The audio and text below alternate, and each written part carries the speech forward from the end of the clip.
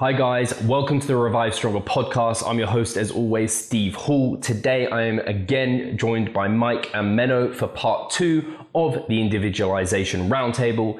Enjoy, let's get into it. Brilliant. I think we've covered that. Well, I think you guys covered that really, really well in that obviously there's a wide range of intensity/rep ranges that we can work within. And there might be one that's probably ideal and it might be a bit of a wide range, but don't kind of cut yourself short by not using the entire range. Don't just go 10 by 10 or 5 by 5, kind of try and find what's working for you and do try everything to a degree. So no, fantastic. And the next kind of topic, I don't know if Menno, you want to start up on this one, is technique. Or if Mike wants to start on it, if Menno doesn't really know what Mike was kind of getting at, because Mike did come up with the list, Mike can go for it. But Menno, you can try technique, individualization of that. I think I'll let Mike start with that. I think he probably has something specific in mind here. Yeah, maybe. I don't know. So I think the thing with technique is taking into account a couple of rules and then opening it up from there to generate a wide spectrum of workable techniques. Rule number 1 is don't do anything obviously stupid that's unsafe. Rule number 2 is make sure that the technique you're using addresses the largest range of motion that muscle can experience productively, and at the same time doesn't cause any sort of biomechanical absurdities like where the muscle is most active, it is also the least strong, so on and so forth. And Menno, I think, can knock that one out of the park, so I'll let him take it. But just to mention that. And just to make sure you're focusing on the muscle that you're actually focusing on. So if it's safe, if it's biomechanically effective, and it's actually allowing you to focus on the muscle you focus. So for example, like people are like, they'll squat safely with, lordotic or neutral lower back. Their heels are down. Their biomechanics are sweet, but they're squatting super far back instead of down. Like, it's a fine exercise. It's just not the best way to train your quads, So if you actually squat more up and down and let your knees flare forward, and especially with weightlifting shoes, and all of a sudden that squat is more for quads. And then so after you've checked all those main boxes, I think the last box to check that I can think of off the top of my head right now is kind of like just a personal level of is there something here that feels chronically unsafe, especially? Like some people's knees just don't do well with any kind of squats. Fuck it for me to figure out why. But you put them on hack squat or leg press and they're like fish in water. And the opposite applies a lot of times. So as long as your exercises face prima facie, right, at face value, doesn't look completely insane, is a good full range of motion, is biomechanically sound, and a lot of times it takes multiple exercises to get a whole muscle group working really well, because one exercise is great for the stretch, one great for the mid-range, one for the peak. And then if it doesn't feel like it's really hurting you in some weird way, then the rest is up to individual preference of what I think I would describe as some combination of pump or mind-muscle connection / pump, like whatever feels best.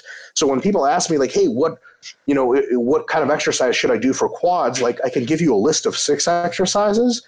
And if you do them right, you'll check all the boxes on all of them, except for the box that is your personal preference, and then do the majority of your work for the ones that you click on personal preference.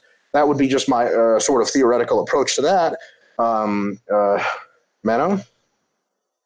Yeah, I think I agree with that. I think a lot of people have a certain idea of what good exercise technique is, but I would define technique as broadly, or before I give you my definition, actually, let me put some myths to bed about what good technique is.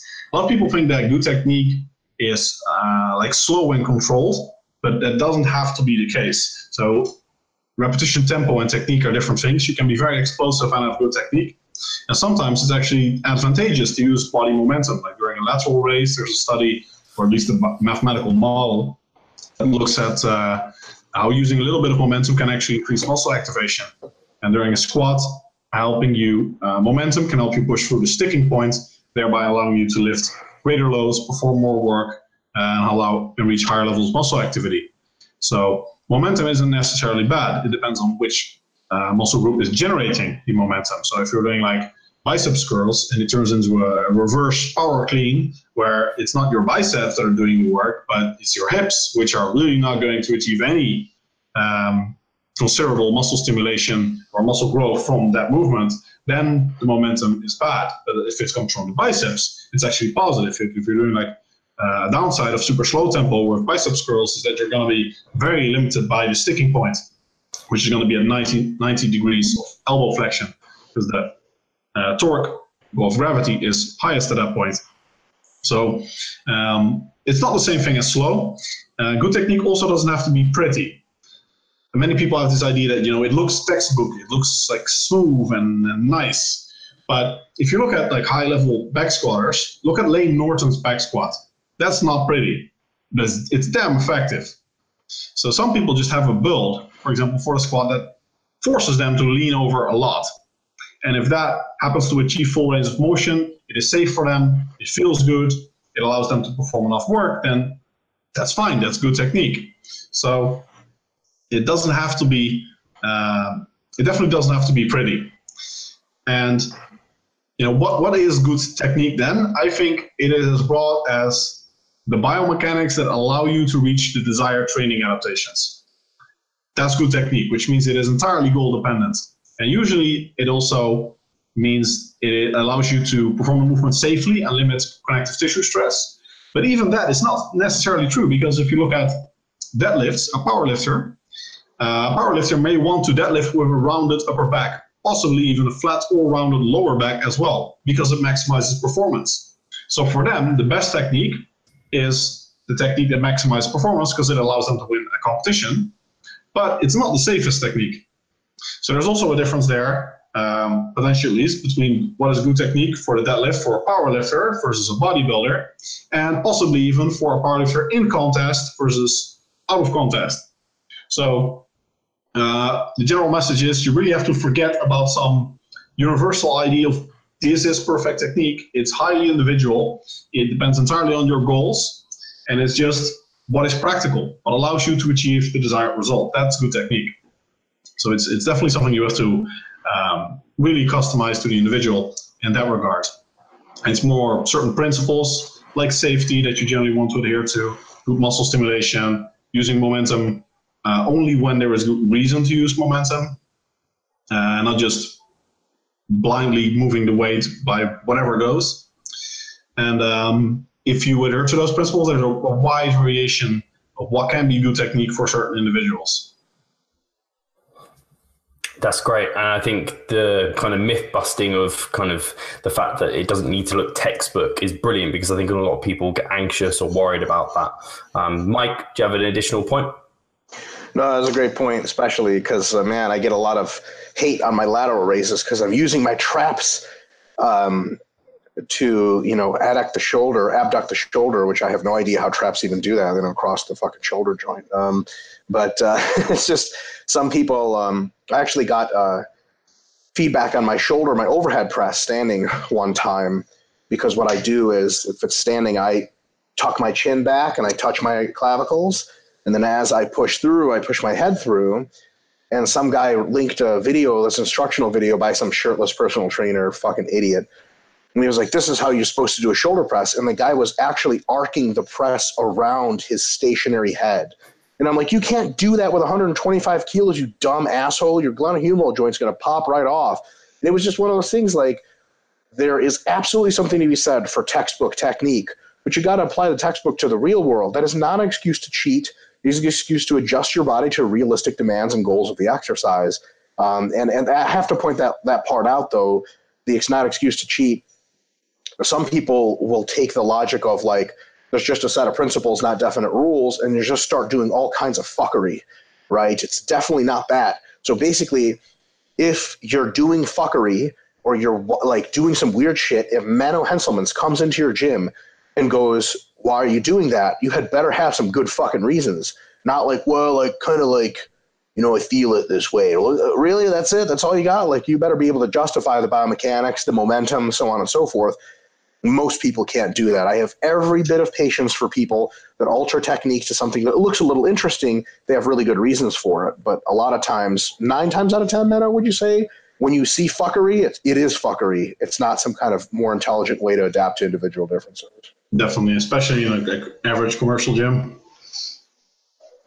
And I think it's a perfect time also just to give the listeners a reminder of how important technique really is, just from a standardization point of view, because a lot of people will try manipulating their technique to, like you say, like using more momentum when it's not appropriate, to kind of fake progression. And progression in itself is improving your technique as well. So if you're listening to this and you're thinking, I need to brush up on my technique, but I want to increase load on the bar, kind of you can focus on just improving that technique, because you're going to be using the muscle in a better way. So brilliant on technique. Should we go on to productive body fat ranges? I think, Menno, you can probably start off on this one. Sure. One thing about technique too, we can actually give it try to quantify it a bit, how important good technique is. Because there was a study a pretty recent study by Schoenfeld et al. I'm not sure if he was first author, but he was a co-author, and he popularized it on biceps curls with a mind-muscle connection and no mind-muscle connection. And it was about double the growth in a group that used mind-muscle connection. Now, I don't think that is all because of the mind-muscle connection. I personally think because they did not find it for the leg extension, no effect whatsoever. And I think it is not necessarily the fact that you are focusing on the muscle as the fact that you are controlling the movement with the muscle. So with a leg extension, it doesn't really matter if you're thinking of your quads or whatever you're thinking of. The movement is set, so you can't cheat the leg extension. Yeah, exactly. But if you tell people, which was the case in Brad Schoenfeld's study, they were pretty much instructed, the control group, to just get the weight up. And if you tell that to most men in the gym, to a biceps curl, then it gets ugly. So when you're comparing that to like strict form biceps technique, then you're looking at potentially double the gains you could get with strict technique. On the leg extension, what do you guys think of Tom Platz's technique? Just as a random, because it's just come into my mind. What was his technique? I think it was very much like kick through on the loads, like quite aggressively. And I believe you probably do something like when you're basically failing and then you get someone to push down on it and you push against them with your legs and those sort of techniques. I think he has a lot of techniques that will work very well for muscle stimulation if your knees are made of titanium. Like his hack squats, plot squats, all of those things. If I do that shit, then I'm in a wheelchair the next day. So I think I have no doubt that these are effective in terms of muscle stimulation, but I think there is a pretty poor risk reward to many of the things he does for his quads. Yeah. Just to comment on the exact techniques you described, Steve, I think that the follow-through, kick-through with the top of the leg extension doesn't have to occur, but I think a plenty of force generation, even a pause for a whole second at the peak contraction, is a really good idea with leg extensions. Just think about one of the only good reasons to do leg extensions with a majority of your volume, because it's such an inefficient way to put in quad volume, is precisely to get the type of quad contraction that peaks out at the top that just simply doesn't occur biomechanically in squats or leg presses, where towards the end is just there's just not a whole lot of tension. You can alter it with bands a little bit, but not nearly as much as you get with a leg extension. So I think that one of the worst ways to do leg extension is to do like the middle 2/3 of the range of motion. It's like, that's just a really shitty replacement for leg presses, right? So I think it's really important to make sure that not only do you stretch deeply, but really peak contract. And the whole failure thing, those are really cool techniques when somebody pushes down on you. They're cool techniques for a last microcycle before a deload, potentially. But like you pointed out earlier, Steve, they're really difficult to track. How much was the guy pushing, so on and so forth. So I think it's just a cool trick every now and again to really spur some new growth in very advanced people. But it's just highly unnecessary and actually interfering in most sequential microcycles in which you need to track volume load and progressively increase the resistance. God knows how the fuck that works in that case. Fantastic. And I'll let Menno go to the body fat ranges. Thanks for covering that one, guys. Mm-hmm. All right, so there is actually, I think, something like an ideal body fat range for nutrient partitioning, which is pretty much where energy goes in terms of if you're bulking. It depends on the P ratio, the nutrient partitioning ratio, is a ratio of lean to fat mass you gain. And if you are cutting, it's the ratio that you lose. So you want good nutrient partitioning, which means that during a bulk, you mainly add muscle tissue and not much fat. And during a cut, you mainly lose fat and not much muscle, or ideally you gain muscle. So there are quite a lot of studies on this topic, but not many in trained individuals. We do have a couple mechanisms pretty clear that relate to nutrient partitioning and body fat, and that's one key one, inflammation, which is strongly related to insulin sensitivity.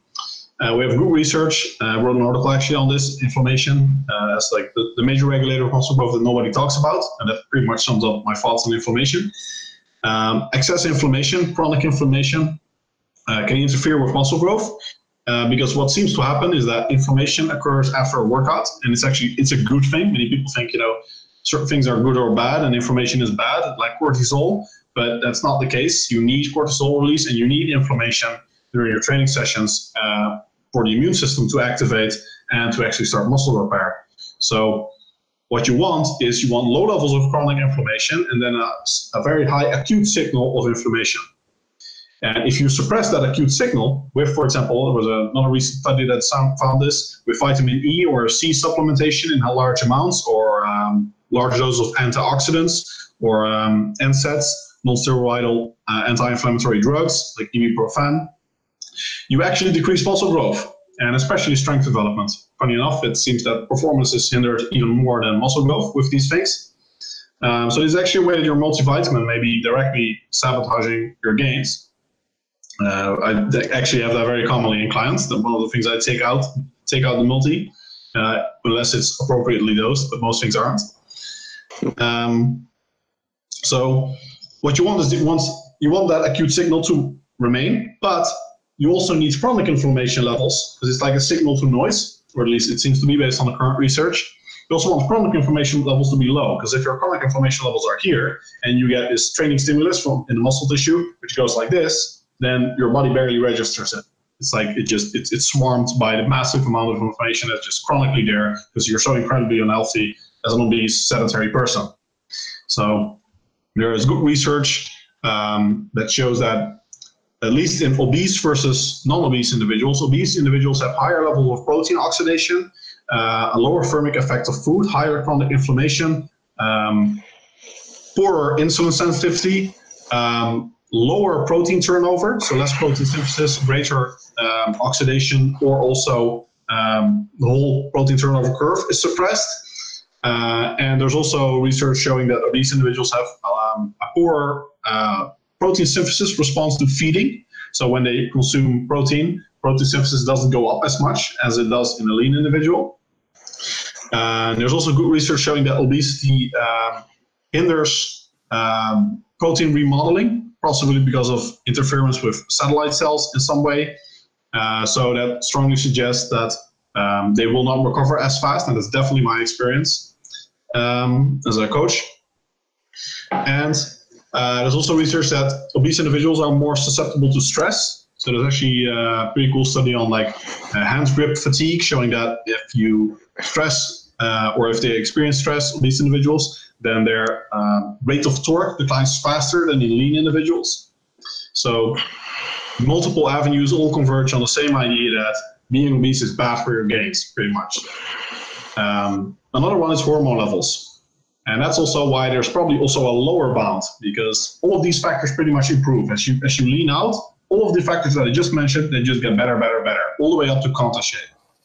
But most people don't get the best gains of their life being at 3% body fat as like men, or 10% as women, because you're literally at the border of essential body fat levels. And that's probably because of anabolic hormone levels. So if you're obese, as a man at least, they go to crap because you have so much adipose tissue that produces aromatase, and aromatase is all your testosterone to estrogens, that you might actually get low testosterone. But when you get to a sufficiently lean level, and then you get even leaner, like contest shape, then your anabolic hormone levels are actually going to tank. So your growth hormone, IGF-1 in particular, and testosterone production are actually going to decline. Yeah. I would just like to add, from the dark side of things, if you are administrating all of those hormones artificially, there is still something really big that's missing from contest ranges and body fat. because somebody might hear this and think, oh, well, if I'm, assisted, it doesn't matter. I can be super lean all the time. No, it doesn't work. And every single good bodybuilding coach who works with exclusively drug-using bodybuilders will tell you that if you're trying to stay too lean year-round, you're going to fuck yourself from growth. It doesn't matter what you take. So the hormonal stuff is absolutely true, but there are other factors that have either yet to be discovered or have been just not talked about, like your body's sensitivity to nutrient amounts or to its own body fat ranges that just simply are not covered by hormones whatsoever. So just to throw that in, there's more support of the fact that even for people who are enhanced, the certain level of leanness is counterproductive, even if hormones are taken care of. Yeah, I expect that those factors are related to the immune system or leptin, which will both be compromised if you get super lean. But so basically, we know that there is like a low point of leanness and there's a high point, and it's definitely below being obese. The exact range remains to be determined. But if you're looking at things like fertility level and hunter-gatherer body fat levels, which you can think of as like the natural evolutionary body fat level, it's pretty lean. And in my experience, it's also pretty lean. It depends a lot on the individual. Inter-individual variability is huge. So in general, I don't like giving ranges at all. I think this is something that just varies so much that you just have to test, look at your data to see, what is the ratio of fat to muscle that you're gaining by whatever means you're tracking that. Strength development, often you find that at a certain point of body fat, you're just adding more fat. And it becomes almost impossible to increase your calories without immediately spilling over into fat gain. That's the point where you want to start cutting again. Now, in my experience, this is very, very roughly like 9 to 15% for men. And for women, it's pretty much the low end is very clearly marked because that's when you lose your menstrual cycle, which roughly 15%, a bit higher probably for many, up to a high point. Like women have very good metabolic health and they don't have a centralized fat distribution, which is like the worst thing. The most fat you gain, like on your arms and whatnot, doesn't really have much adverse negative metabolic effects. But central fat, especially visceral fat around the organs, is incredibly inflammatory, bad for insulin sensitivity and all of the factors that I just mentioned. So another good marker you can use is when you start getting a gut. And that's probably the level where it's becoming detrimental for your metabolic health and your gains. So as like a very rough measure, I like to keep at least most natural male competitors quite lean. They also generally prefer it. So, but some people can go up quite high. And I've seen some individuals that have like higher testosterone levels actually when they're like 20% body fat compared to 10. Although in research, like there's one study that actually looked at dose response of fertility.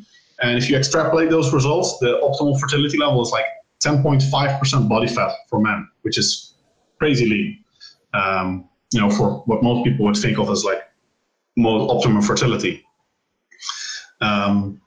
So that's pretty much my thoughts on that topic. And I can't stress enough that for women, it's probably not as important. You just want to maintain your menstrual cycle.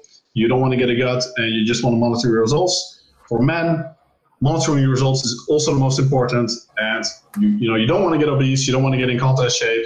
In between there, it's mostly a matter of fine tuning and just monitoring your data. Really well put, Menno. Really, really enjoyed that. I don't know if you've got much to add there, Mike, or? Not much. I think, that, 10 to 15 for men and 17 to 30 for women. The reason I say 30 is that a lot of females have this really awesome quality of life / appearance / gains trade-off that occurs above 25% fat. And if you tell females that, look, it's 17 to 25%, first of all, like Menno pointed out, it's not entirely clear that there's a huge trade-off between 25 and 30%. And also it just constrains them to this leanness that they fucking hate. It drives them wild, disordered eating, so on and so forth. So I think it's very, very good to point that out. I think that one of the biggest differences comes up if you're a regular competitor in physique sport. The top end is just never going to have to get super high because it takes so much goddamn work and time to bring it back down. If you're not a physique competitor, it's a little bit more of a personal choice how high you want it to get. I will say this. If you're a female and you want it to get much above 35, I don't think you're making very good health trade-offs or long-term gains trade-offs. I think if you're a male and you're trying to make a good argument for it going much above 20%, in most cases, not all, I think it's an uphill battle. So I think when I've had male clients be like, well, I'm at like 19%, but I want to mass again, should I? And I'm like, you could, but like, let's not, you know? So it's one of those things where people see the more expansive approach and they're like, oh, it's cool. It's like, yeah, but on the trade-off, it might not be that amazing. And another thing, just two things to point out. One, these are all, individual differences, super apply, and are all relative scaling. Nothing magical happens after 15%, just a little bit worse trade-off. That's it. You still gain muscle. Because people say like, well, I kept getting stronger as I went to 16, 17, 18%. No shit. You'll keep getting stronger as you go to 40 and 50%. Like, does that mean it's a good muscle fat trade-off? No, it's fucking awful because you'll have to burn that fat off and it'll warp your whole body. You'll get loose skin, never mind the health damage, so on and so forth. So I think it's important to point that out so people don't think there's these magical cutoffs and they're looking for this sort of distinct kind of situations. Fuck, I had something else to say on that note, but I forgot. God damn it, brain. Yeah, I think that's about it. It's just, fuck, it's right on the tip of my tongue. When people think that they can sort of keep going higher and higher, a lot of times, people will say, well, yeah, like if you constrain yourself to super, like between 10 and 15%, you have to like recut all the time and that wastes time massing. You're going to have to waste the same time massing anyway if you get super fat and take months of cutting to come back down to 10% or whatever.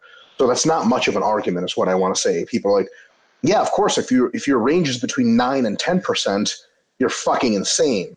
But, imagine how much weight you have to gain if you go from Menno's 9 to 15 before cutting, how much weight you have to gain to add 6% body fat. I mean, fuck. If you weigh 200 pounds or so, fuck. Like, it's a different look. It's pounds and pounds and pounds of weight. You're going to have lots of time, especially if you mass more slowly, like on the Eric Helms guidelines. It's like a year of massing or something like that. So don't worry about being like, oh, it's not enough. Like people say like it's not a big enough window to mass. Like, are you out of your fucking mind? And to those people, a lot of times it's because they're massing at 1% body weight per week. Yeah, that's also a bad idea. Yeah. The only thing I'd add is like another problem is that many people have a very screwed idea of what their body fat percentage is.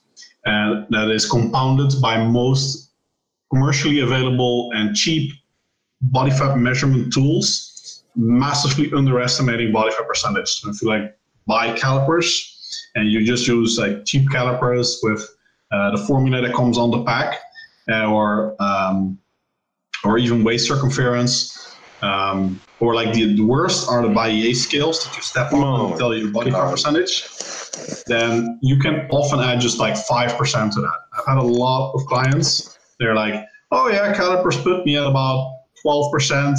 Personally, I think I'm closer to 10. And I look at their photos and I'm like, you're overweight, dude. You were definitely over 21%. Over 21% is depending on which channels you look at, the threshold of being overweight. So, technically, you are literally overweight. You probably should cut. Yeah. So, sorry, one real quick thing. I remembered what I was going to say. Eric has pointed out something really good before where he said, don't be too hasty with this 15% top end because the data on the real negatives of being fat are from pretty much obese people. And that's definitely true. But then again, the entire concept of obesity and body fat is a spectral concept. There's not obese and not obese. It's just a spectrum. So yes, the trade-offs aren't heavily against the 15 to 20% range, but the higher you go, the 20 to 25% ranges, are you obese if you're male and athletic, muscular 23%? No, you're not obese, but you're getting to some of those downsides already. They're pretty significant. So we don't have to speak about it as obese versus not, and it's a completely different group of people. It's a spectrum, and the higher you go, like I said, if you're going beyond 20% on your mass, you got to have some good-ass reasons for that shit, and I'd love to hear them, because a lot of times they're just not very good. Yeah. Another super practical very rough but super practical guideline for men is if you flex your abs in favorable lighting in the mirror, you see no ab definition, you probably need to cut. Yep. Fantastic. And I think the only thing I personally would add there is you spoke really well to people kind of underestimating their body fat percentage. I think coming as a competitor myself, and I know a lot of competitors, they almost overestimate their body fat percentage and they get very worried about actually gaining the weight. I think likewise, that's just as bad a place to be because they don't ever actually be honest with themselves and realize that they don't feel that well. Because I know I tried to stay leaner beforehand and I definitely held back my progress. Whereas when I allowed the body fat to come up a little bit, still within like a reasonable amount, I feel much better and actually progress is better. So just talking to those people who are a bit afraid of seeing the scale and the body fat go on, if you're not competing anytime soon, so long as you're staying lean, like Menno said, and you'll be able to flex your abs in the mirror and you can still see some sort of shape, then you're okay. Let yourself kind of gain. Yeah, I think that the key message is you don't have to get fat, but you do have to gain. So, you can do like mini cuts and mini bulks and just so like 9 to 12%, go back to 9, bulk up to 12 and do it that way and stay really lean year round. But if you're just sticking with the 9% and you're just not gaining, I mean, think about it. If your weight isn't going up, how are you gaining muscle mass? It just doesn't happen. And especially, I know some of my programs are no like body recon programs, but if you're like an advanced trainee, you're not going to gain any more muscle mass unless you're bulking. Bulking is the only way you're going to put on substantial size. So for like a competitor, that's probably the case for you. And if you're just going to stick with the 9%, then you're going to stick with the 9% in terms of weight and body fat percentage, which means your muscle mass is also going nowhere. Yeah. The way I like to say that is if someone's like 145 pounds and they're really lean, I'm like, I think you need to gain weight. And I've had responses where like, well, I don't know. I want to gain muscle, but not necessarily weight. I'm like, show me a jacked 145 pounder. And they're like, and I'm like, they don't exist. You physically need more weight on you to be jacked. At some point, you have to gain weight. You can't get away from that. So it's just crazy when people are like, I'm just going to recomp forever. You're like, all right, show Rolly Winklar, who's on stage at like 270 pounds. Show me how he recomped, where he recomped from. Was he 270 fat at one point? Like, no, clearly, right? You just have to gain weight. And I'm gaining weight now. It sucks. I just have to bitch to someone. I'm eating 800 grams of carbs per day, and I just want to kill myself. There's no purpose to life anymore. Well, you are with 260 pounds, so you're at 263. 263. Oh. So I'm over 190, but I'm not quite at 600 grams of carbs, so it's still fairly high. And I can bitch and moan. Anyway, the last topic that we have, if you guys have time, is nutrition. So do you guys have enough time to cover this one? There's a whole thing for nutrition. Yeah, the whole of nutrition, that's going to be tricky. So I don't know, was this a point I added, Mike, or was this something you wanted to talk about, individualizing nutrition for hypertrophy? Boy. Obviously, I mean, I don't know if we need to go over the basics of kind of having this much protein per pound or anything, whether there's kind of individualization of whether you go for more carbohydrates or more fats, that sort of thing, whether some people want really high protein intakes or lower protein intakes. Yeah,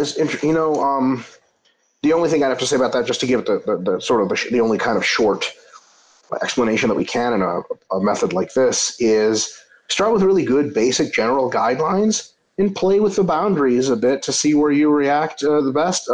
I think the one thing I wanted to cover for sure was a minimum fat intake guidelines. I think that some people can do on a minimum of, 0.3 or sort of 0.6 per kilo. So like if you weigh 100 kilos, you take in 60 grams of fat per day. I think that's a really rough working minimum that you should start at. But if you increase a little bit or decrease from there, so if you decrease, you can have more carbs, which is great.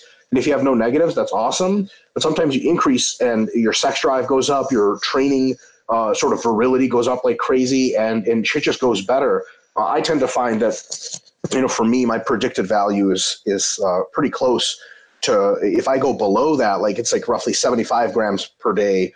If I'm consistently below 75 grams of fat per day, my sex drive, and it doesn't matter hormones, I'm taking in my alternate universe here, but it doesn't matter. The hormones really don't matter at that point. If it's below that amount of fat, I don't have a sex drive, and I feel deflated in training and everywhere, and like my recovery doesn't seem as good.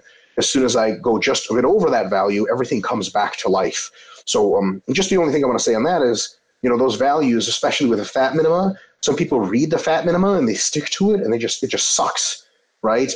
Or they have a totally great time, and it could be like double what they really need, and they never push it lower because they're like, oh, something bad's going to happen. So just stick to basic nutritional protocols, including the gaining, how much you gain over the course of a month, how much you lose. And don't be afraid to have a mesocycle here or there where you play with the upper and lower ends and see what happens.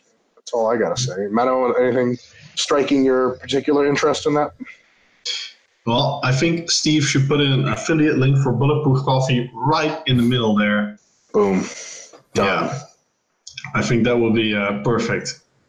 But I think we should leave nutrition to another podcast, because there's like carb tolerance and stuff. There's ketogenic, whether you respond to that. I think there's quite a lot to talk about there. Okay, perfect. No, I want to thank you guys for being with me for this past hour. I'm sure all the followers really, really thank you as well. These podcasts have been going down incredibly well. You guys cover these topics in a really, really comprehensive manner. So thank you guys, and thank everyone for listening, and we will catch you soon. My pleasure. Thanks, Steve.